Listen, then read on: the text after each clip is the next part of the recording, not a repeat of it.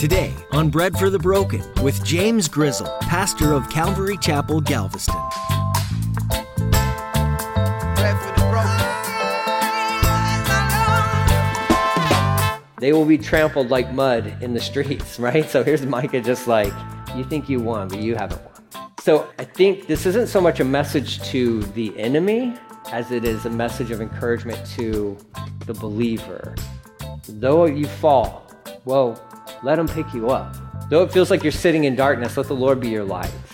Though it feels like, the enemy is surrounding you and coming in, closing in on you. No, surrender that fight to the Lord. Would you agree that the human race can be downright ugly in both words and actions? All of us do the wrong thing at times. Most times it's unintentional, but then there's those moments where we're doing it completely intentionally. The prophet Micah had a really heavy message to give to the two nations, but he was able to say that Jesus loved them. No matter what you've done or said, he loves you too. So Pastor James asks today, will you let Jesus restore you so you can be like a freshly fallen snowflake, clean and beautiful? Now here's Pastor James in the book of Micah chapter 7 with today's edition of Bread for the Broken. We need bread for the broken. Give some bread to the broken. We need hope for the hopeless. Give some hope to the hopeless. Bread for the broken. Therefore, I will make an example of you, bringing you to complete ruin.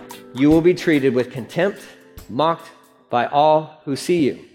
Now you read through this sentence, and your thought process should be, that's too much.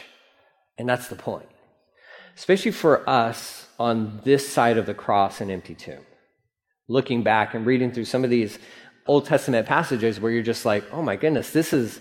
Now, when you understand the context and the all the historical elements to these stories of just the depravity that the people of God were just throwing themselves fully into, you can understand you're kind of getting what you deserve, but man, this is a lot. Here's what I want to kind of phrase out for you.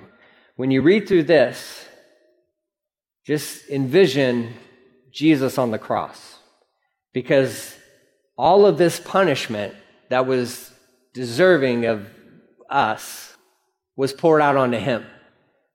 All of this was what Jesus took upon himself for the sake of my sins. For the sake of my sins. And I look at this list and I'm like, oh my gosh, this is just, I'm going to wound you.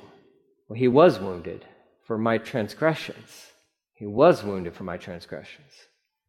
He was mocked tremendously. All of this, and when they see this is the consequences of sin, this is the consequences of decisions made by individuals and by a people who are supposed to represent God to all nations, and they failed at that. They failed at that completely, just in the worst way possible. And God's like, okay, so I'm going to send in the enemies to destroy you, to take you away captive. So I would always encourage you as you're reading through some of these passages and you see some of this stuff that it's this judgment that gets poured out onto his people, just always understand that, man, judgment was poured out onto Jesus for your sins. He took them all. He took it all. He took it all for you and for myself. So what we deserved, he took freely. And man, hopefully that humbles us, but also encourages us. They're I fit within this list. There's no doubt about it. What they were guilty of, I do as well.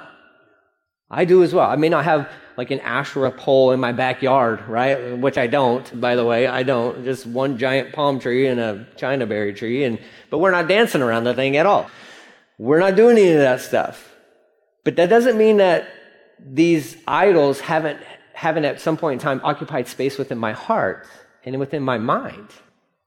And God would have every right to do the same thing to me that he did to Israel. Except Jesus stepped in. He stepped in my place, and he took all that for me and for you, and it's beautiful and it's amazing, which also makes us appreciate chapter 7 a little bit more as well, because this is where you get this whole, the rest of this chapter 7, it's all about God. The God who we serve he's a faithful God. He's a righteous God, and he's a pardoning God. So, chapter 7, verse 1. How miserable I am.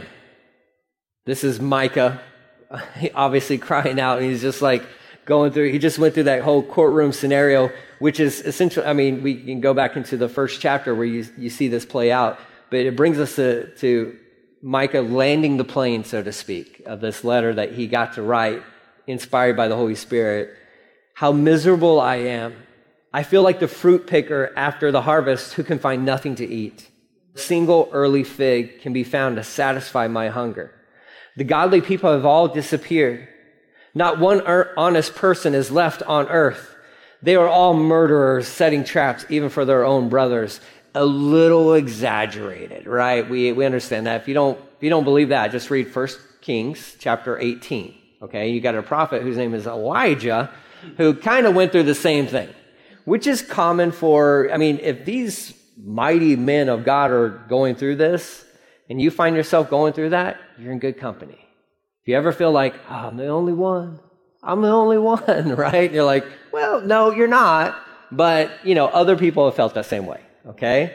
And God uses them in the right chapters and books in the Bible, okay? So here's Micah. He's just like, oh, man, this is bad. I just feel in despair is kind of what he's phrasing out here. It says, verse 3, both their hands are equally skilled at doing evil. Officials and judges alike demand bribes. The people with influence get what they want, and together they scheme to twist justice. Huh. We sure this was written thousands of years ago? It seems like this. This has been true of every generation. This has been true of every generation. Okay, so we're not unique, and what we see happening is not unique to us.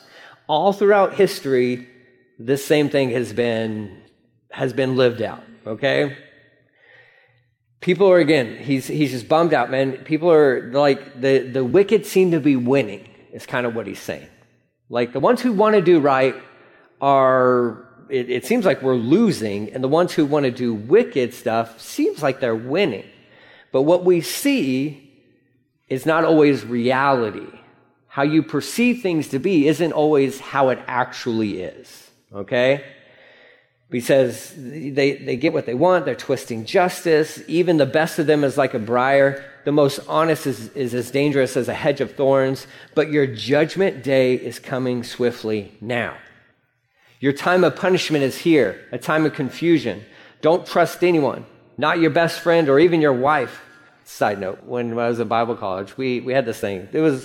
When we chose to do this thing, it was horrible because it would always happen in class. There's always a group of us guys we just look up random verses in the Bible and rewrite them down, because the thing to do at Bible college was like, hey, the Lord gave me a verse for you. That was like the spiritual thing to do, right?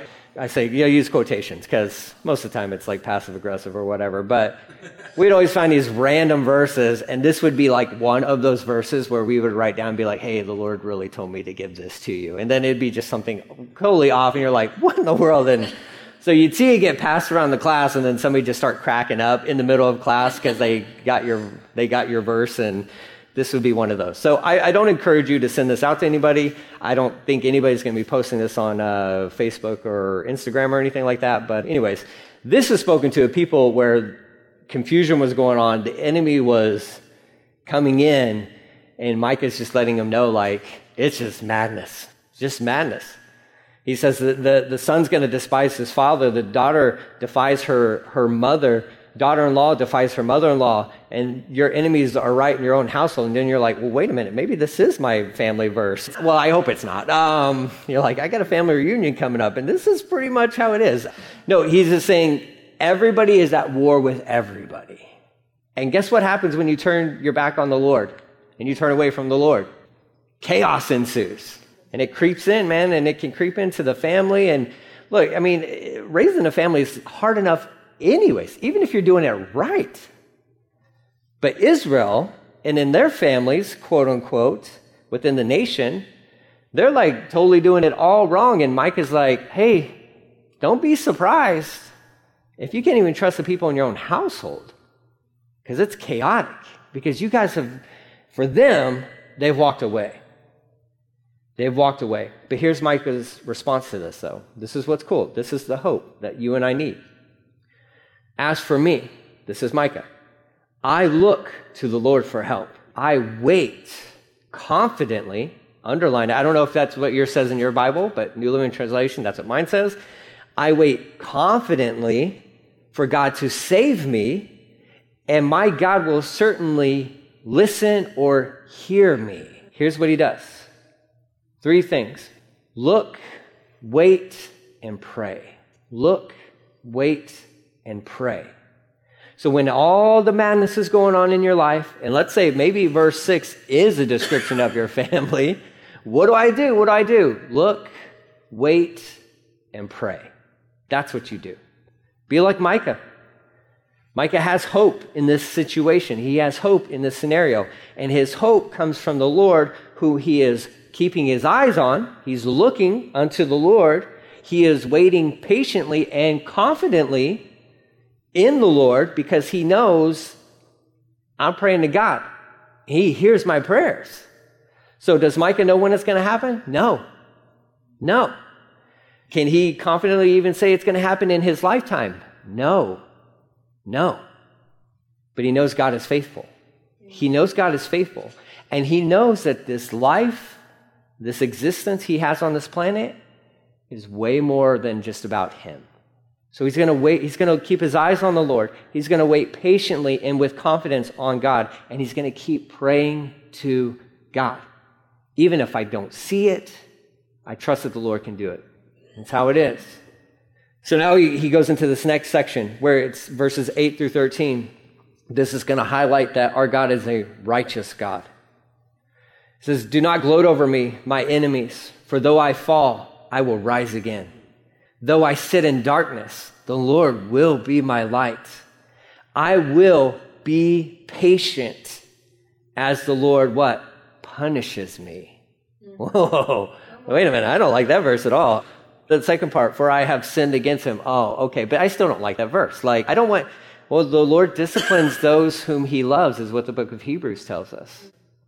So if I step out on the Lord, you know what? What I should do is sit patiently through those spankings, so to speak, because that correction is what my heart needs. It's what my heart needs. But Micah's like, hey, don't gloat over me, my enemies. Oh, don't think you got me. Oh, don't think you won, because you don't win. The enemy never wins. It may look like he's winning, and it may look like in your life that he has won. Oh, no. He has not won. He has not won. So don't celebrate. Don't celebrate too quickly. We've all seen those stories, I think, right, of the individuals in races. There's several of them out there. If you're crazy enough to race around a track, which I don't understand that at all, but running is good for you. Sure, it's awesome. But you always see these races where the person who is so far out in front, and then they're approaching the finish line, they think they just got it. And then they start kind of boasting a little bit, and how they're the shoulders go back a little bit more, chest comes out, and they're just waving to the fans. I've seen this happen many times in races. They're already where's my ribbon? Where's my medal? I haven't even crossed the line yet, but you just get it ready for me. And then zoom, somebody else runs right past them. And then they're like, what? That's the enemy. The enemy doesn't have victory over you. He doesn't have, no. I will wait confidently for God to save me. I will wait confidently for God to rescue me. My God will certainly hear me. That was verse 7. Don't gloat over me. Though I fall, I will rise. Though I sit in darkness, the Lord will be my light. The Lord is my light and my salvation. Whom shall I fear? Right? I will be patient as the Lord punishes me, for I have sinned against him. But after that, he will take up my case and give me justice for all I have suffered from my enemies. The Lord will bring me into the light, and I will see his righteousness. Then my enemies will see that the Lord is on my side. They will be ashamed that they taunted me, saying, so where is the Lord, that God of yours? With my own eyes I will see their downfall. They will be trampled like mud in the streets, right? So here's Micah just like, you think you won, but you haven't won. So I think this isn't so much a message to the enemy as it is a message of encouragement to the believer. Though you fall, well, let him pick you up. Though it feels like you're sitting in darkness, let the Lord be your light. Though it feels like, the enemy is surrounding you and coming in, closing in on you. No, surrender that fight to the Lord. Surrender that light to the Lord. Let him bring you into the light. Let him show to you, not just to you, but to those who may be surrounding you or the enemy may be surrounding you, let him reveal his righteousness in the story. This isn't about you picking up, your weapons to go to battle. This is about you and I resting in the fact that he's the one who fights our battles. He's the one who picks us up. We are the ones who fall down. Make no mistake about it. We are the ones who fall down.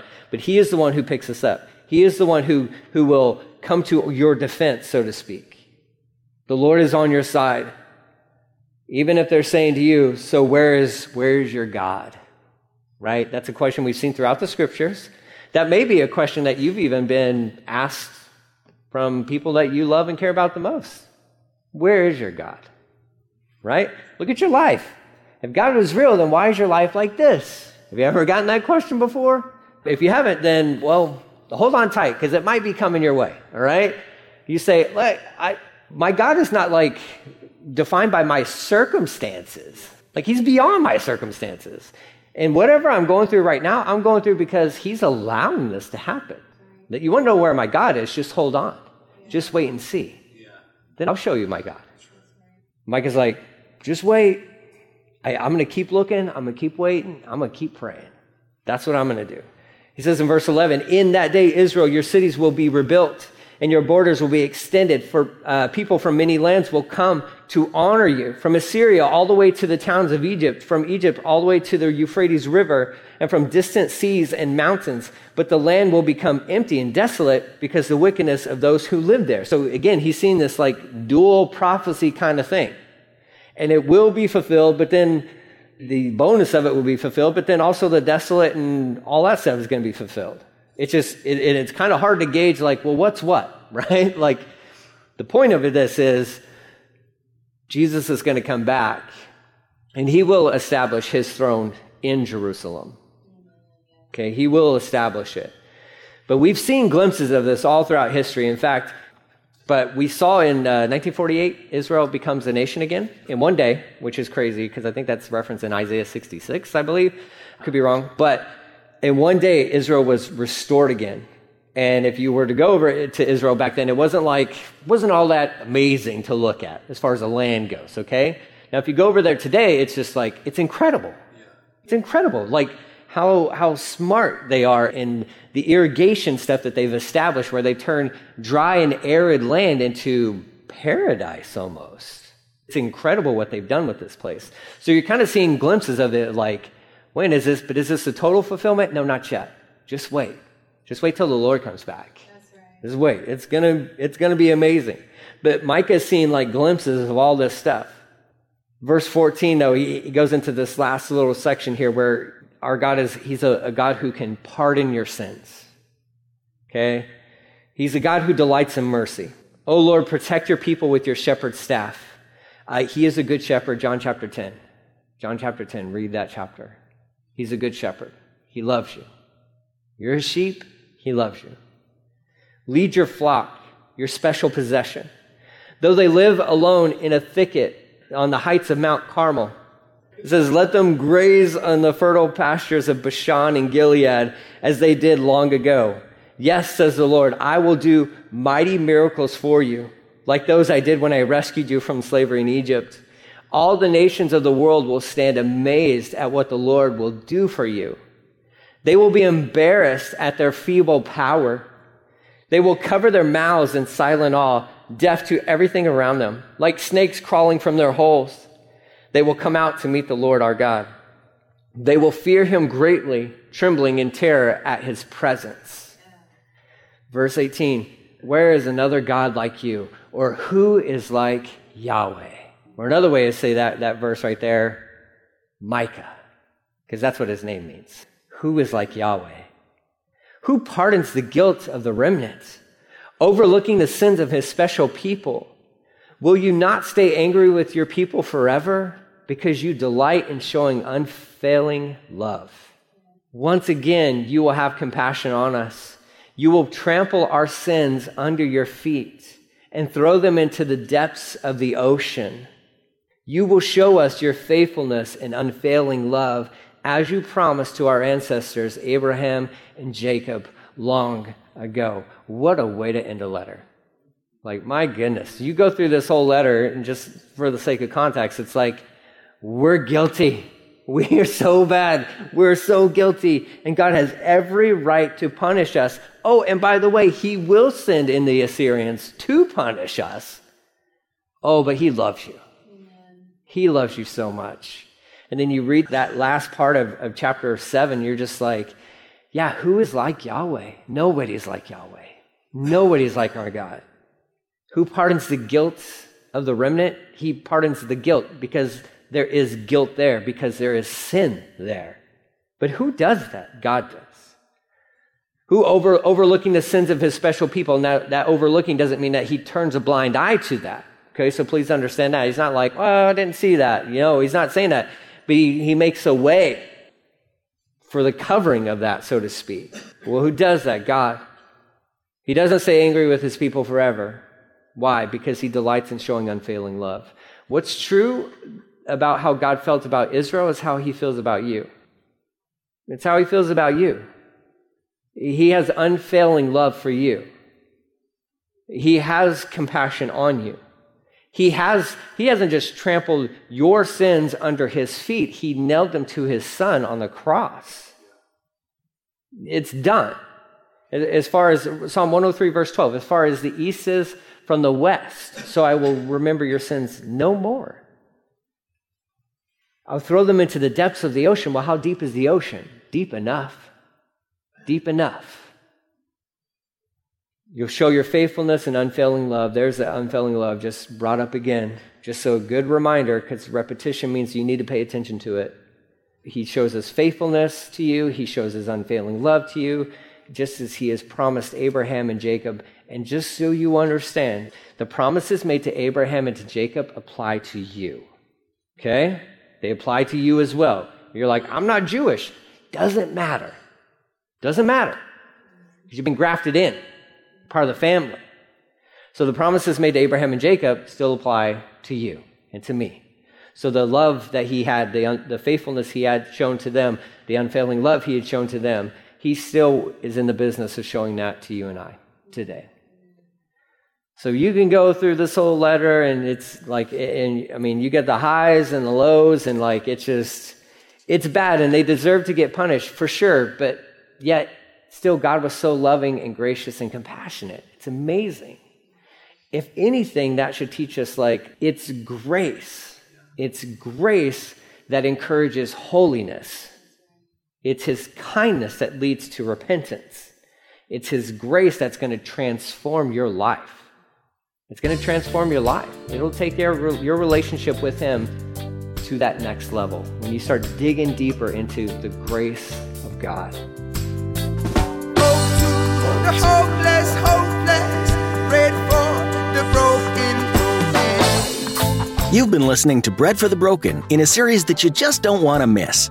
Pastor James Grizzle has been walking through the messages that God gave to the prophets in the times that Judah and Israel were not only holding God at arm's length, but also suffering under oppression. It doesn't sound too different than when I let my own selfishness drive my decisions. Am I alone in that? What's amazing to me is that God's love for his children isn't conditional. I love that it's not dependent on what I do or what I don't do, but he does desire an authentic relationship with you and me, a friendship that isn't second best.